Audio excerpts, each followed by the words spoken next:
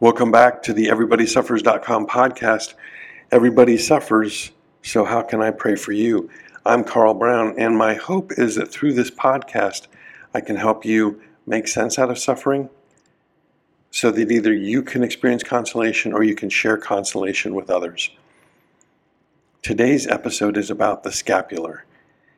And I'm really excited about this episode because I wrote a book called Something You Can Count On, and that is about the Seven Sorrows Rosary. I had a few episodes in this podcast about the Eucharist called Something You Can Chew On, and this episode is about the scapular, so I want to call this episode Something You Can Put On.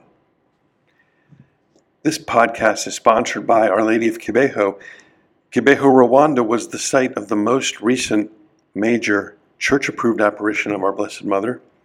She warned us of the Rwandan genocide of 1994, and she reintroduced the Seven Sorrows Rosary. Mary gave this warning more than 10 years before the genocide, which she confirmed by predicting the death and resurrection of 3 visionaries in Rwanda. And the warning she gave the people of Rwanda, she specifically said, was not just for Rwanda, but a warning for the whole world.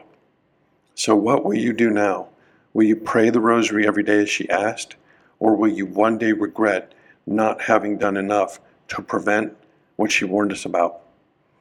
And the first 7 episodes of this podcast, I invite you to listen to. Each one of them is a full recitation of the Seven Sorrows Rosary with different intentions or reflections.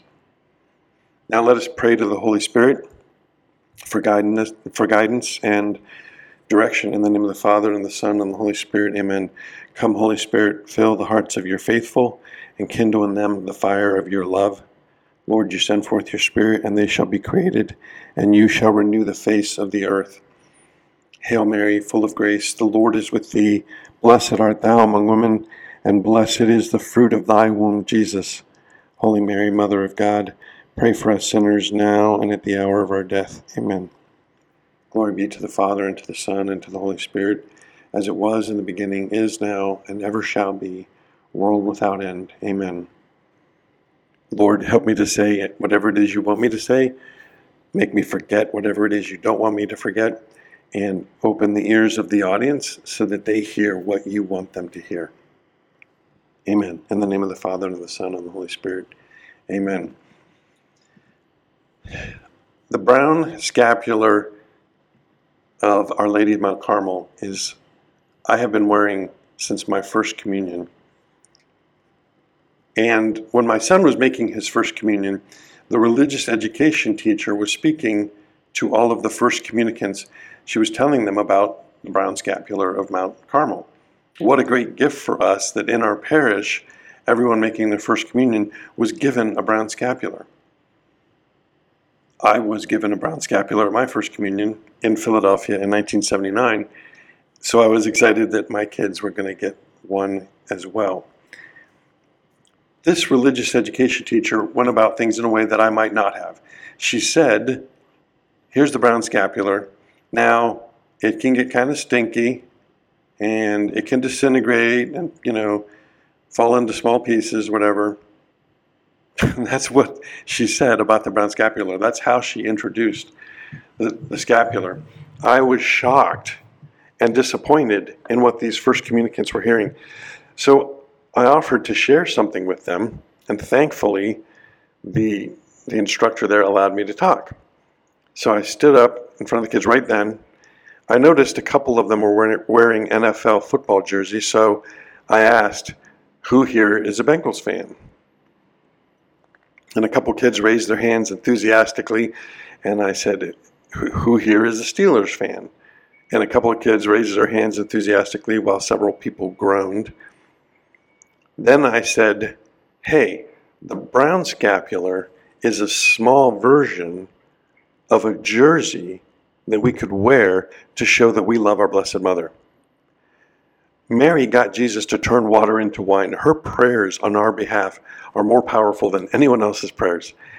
And Mary gave the Brown Scapular to Simon Stock 800 years ago. The Carmelites wear this as a prayer shawl It is their religious habit.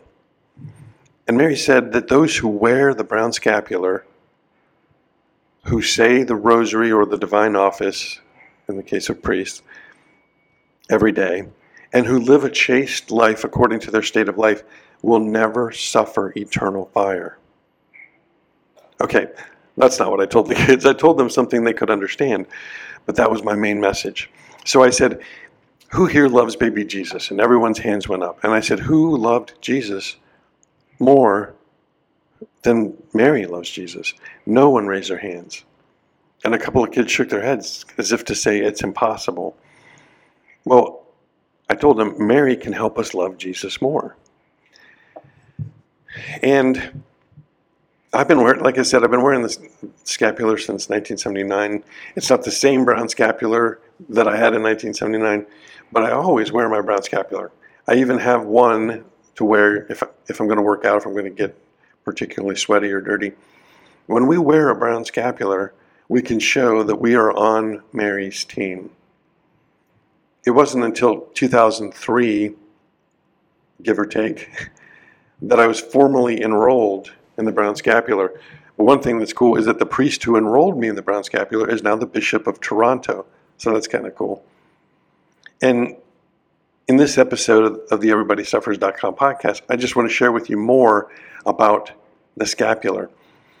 After either our third or fourth child was born, I forget which one, my wife and I were in the hospital room and we got a visit from the OBGYN. He was not Catholic, but my wife and a friend of ours had referred a lot of Catholic moms to this doctor. And he was very friendly. He had a great bedside manner. And I suspect that he was very familiar with Scripture. About it, I don't know for sure. But for some reason, he asked us, what's with the scapular? And in that moment, this is what came out of my mouth. Things I didn't know that I knew, things that I hadn't arranged in writing or anything else. I told him that the scapular is a family garment that shows us to be brothers and sisters with Christ. Because, after all, Mary gave Jesus the clothes he wore. Mary washed Jesus' clothes. And the garment that Jesus wore was the only earthly possession he had at the foot of the cross. And the soldiers fought over it. And when we baptize our kids, we give them a baptismal gown. And the priest says, after anointing our kids, he says, you have become a new creation and have clothed yourself in Christ. See in this white garment the outward sign of your Christian dignity.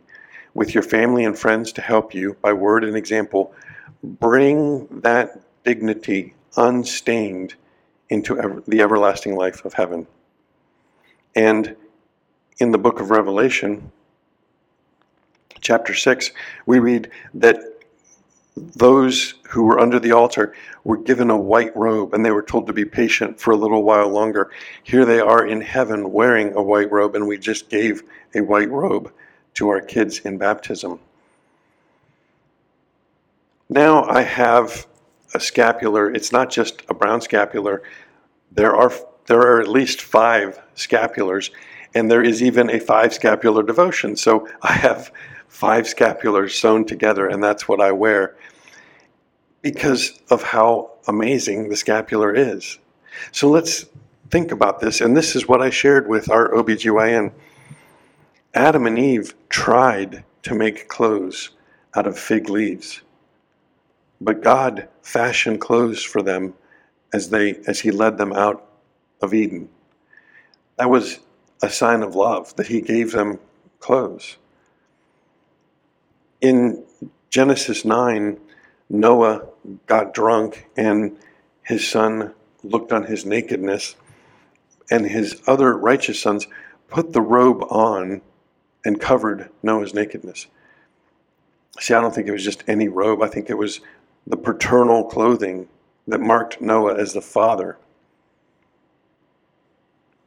Later on, Jacob gave the famed coat of many colors to Joseph to signify his dignity and his sonship and his special favor.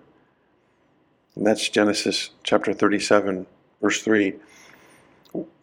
Going further along in salvation history, when Pharaoh's daughter found Moses, she knew he was a Hebrew.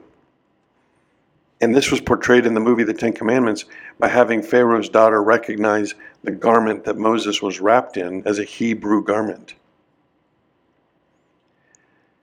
It's especially significant to Carmelites that Elisha asked for a double portion of Elijah's spirit before his passing. And so Elijah did what? He put his cloak around Elisha in 2 Kings 2, verse 13. And then Elisha parted the Jordan River with that garment. And by the way, crossing the Jordan River is an allegory for crossing into the promised land. And if that garment for Elisha can help pave that way, can't Mary's promise about the scapular be true? That those who wear this will not suffer eternal fire? In Matthew chapter 6, Jesus describes the Pharisees and the hypocrites as being hypocrites because they are putting on clothes to make themselves look glum when they're fasting. They are not putting on clothes for spiritual growth, but for their own benefit. And that's sort of the anti-scapular, the anti-garment, if you will. But in Luke chapter 15, the father of the prodigal son put the finest robe on his son to show his renewed kinship, which reminds me that the prodigal son received a robe and had a ring put on his finger and sandals on his feet. And that's exactly what happened to Joseph when Pharaoh instituted him as the most powerful man in the land. But that's Luke 15. And in John 19, Jesus commended us to the care of his Blessed Mother, but only after a striking incident when the soldiers cast lots for his garments. And why are those two things connected? I think because Mary made the garment for Jesus, just as she's offering us this garment of grace in the scapular. And consider the words of St. Paul to the Colossians in chapter 3, verse 12. Put to death, then, the parts of you that are earthly, immorality, impurity, passion, evil desire, and the greed that is idolatry. Instead, the word instead is not there, but I'm saying that because now we get into chapter 3, verse 12. Put on as God's chosen ones, holy and beloved, heartfelt compassion, kindness, humility, gentleness, and patience, bearing with one another and forgiving one another. If one has a grievance against another, as the Lord has forgiven you, so you must do also. And over all these, put on love. That is the bond of perfection. I just think that passage is so beautiful. Paul is telling us to put virtue on as a garment. And that's really how I see the scapular. It's something that I put on every day. I wear it at night. Every day, every time when I put my scapular on, I kiss it and make a sign of the cross with it because I consider that I'm kissing the Blessed Mother. And I imagine that wearing that can help, against sins of impurity. If you're undressing yourself, for example, and you realize I'm wearing a scapular, I imagine that could be a real visible physical obstacle to sins of impurity. Let's look at the history of different scapulars. And we're going to look at the 1100s, the 1200s, 1600s, and the 1800s. In 1190, St. John of Matha, a Spaniard, was saying his first Mass when he saw over the altar the figure of an altar wearing a white robe with a blue and red cross on the breast and the shoulder. And this became the habit of the Order of the Holy Trinity. That was 1190. In 1240, the Blessed Virgin appeared to 7 mercantilist prominent citizens of Florence who had just taken vows to honor the Mother of God in her sorrows. Yes, Our Lady of Sorrows. And she handed them the black habit of the Servites. And she said, "These garments shall be to you a perpetual memory of the sufferings of my heart." That was 1240 in Florence. In 1251, Our Lady appeared to St. Simon Stock, who was the general director of the Carmelites, and holding in her hands the brown habit of the Carmelites, she said, "Whoever dies in this habit shall not suffer everlasting fire." That's the Brown Scapular, and that was the year 1251. Let's just do some quick math here. How long ago was 1251? That was 772 years ago. Amazing. In 1605, our Lord appeared to St. Ursula Benincasa and made great promises if she and her fellow nuns would adopt as their religious habit one of a light blue color in honor of the Immaculate Conception of his mother. It was 1605. Sister Ursula then asked him if he would grant similar favors of those of the laity or other religious orders who would wear that scapular, and our Lord said yes.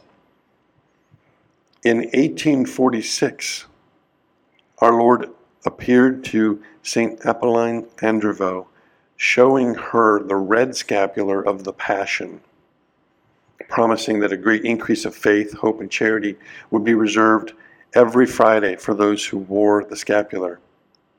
That vision was repeated several times, and one thing that's extraordinary about that is the speed with which that was approved in Rome. But that's the red or Passion scapular, and that was 1846. So from 1190, the white scapular, 1240, the black scapular, 1251, the brown scapular of the Carmelites, in 1605, the blue scapular, and then in 1846, the red scapular. And those are just 5. There is at least another scapular, the green scapular, but those 5 constitute the 5 scapular devotion. Now, I didn't share the history of the scapulars with that OBGYN. I just walked through Scripture with him. And the reason I bring that up is because we moved, that was in Dayton, Ohio, we moved to Cincinnati. We lost touch with that doctor, but I understand he became Catholic. So I think that's really great. So as we strive to be diligent sons of Mary, who keep the commandments and bear witness to Christ, let's claim the heritage by throwing on the cloak of Elijah, the garment that signifies our family covenant, even as a sign of reconciliation if necessary, like the prodigal son or the wayward Adam and Eve. And let the wearing of the scapular, whether it's the brown scapular or the black scapular of Our Lady of Sorrows, let the wearing of the scapular be for us a daily, constant prayer and devotion to our Blessed Mother. Thank you for joining me in this episode of the EverybodySuffers.com podcast. Who can you share this podcast with? Is there someone you know who is a fan of the Carmelites? Is there someone you know who wears a scapular? Also, tune in for our next episode. It's going to be another episode on insight from Scripture. I'm Carl Brown. This is the EverybodySuffers.com podcast. After all, everybody suffers, so how can I pray for you? My email address is carl@everybodysuffers.com. And either way, I'm going to pray for you every night. If you've read the book, something you can count on, or come to our conferences or listen to the podcast. Pray for you every night. My hope is that through this podcast, I can help you make sense out of suffering so that either you experience consolation or so that you can share consolation with others. Our Lady of Kibeho, pray for us. Our Lady of Sorrows, pray for us. God bless you. Have a great day.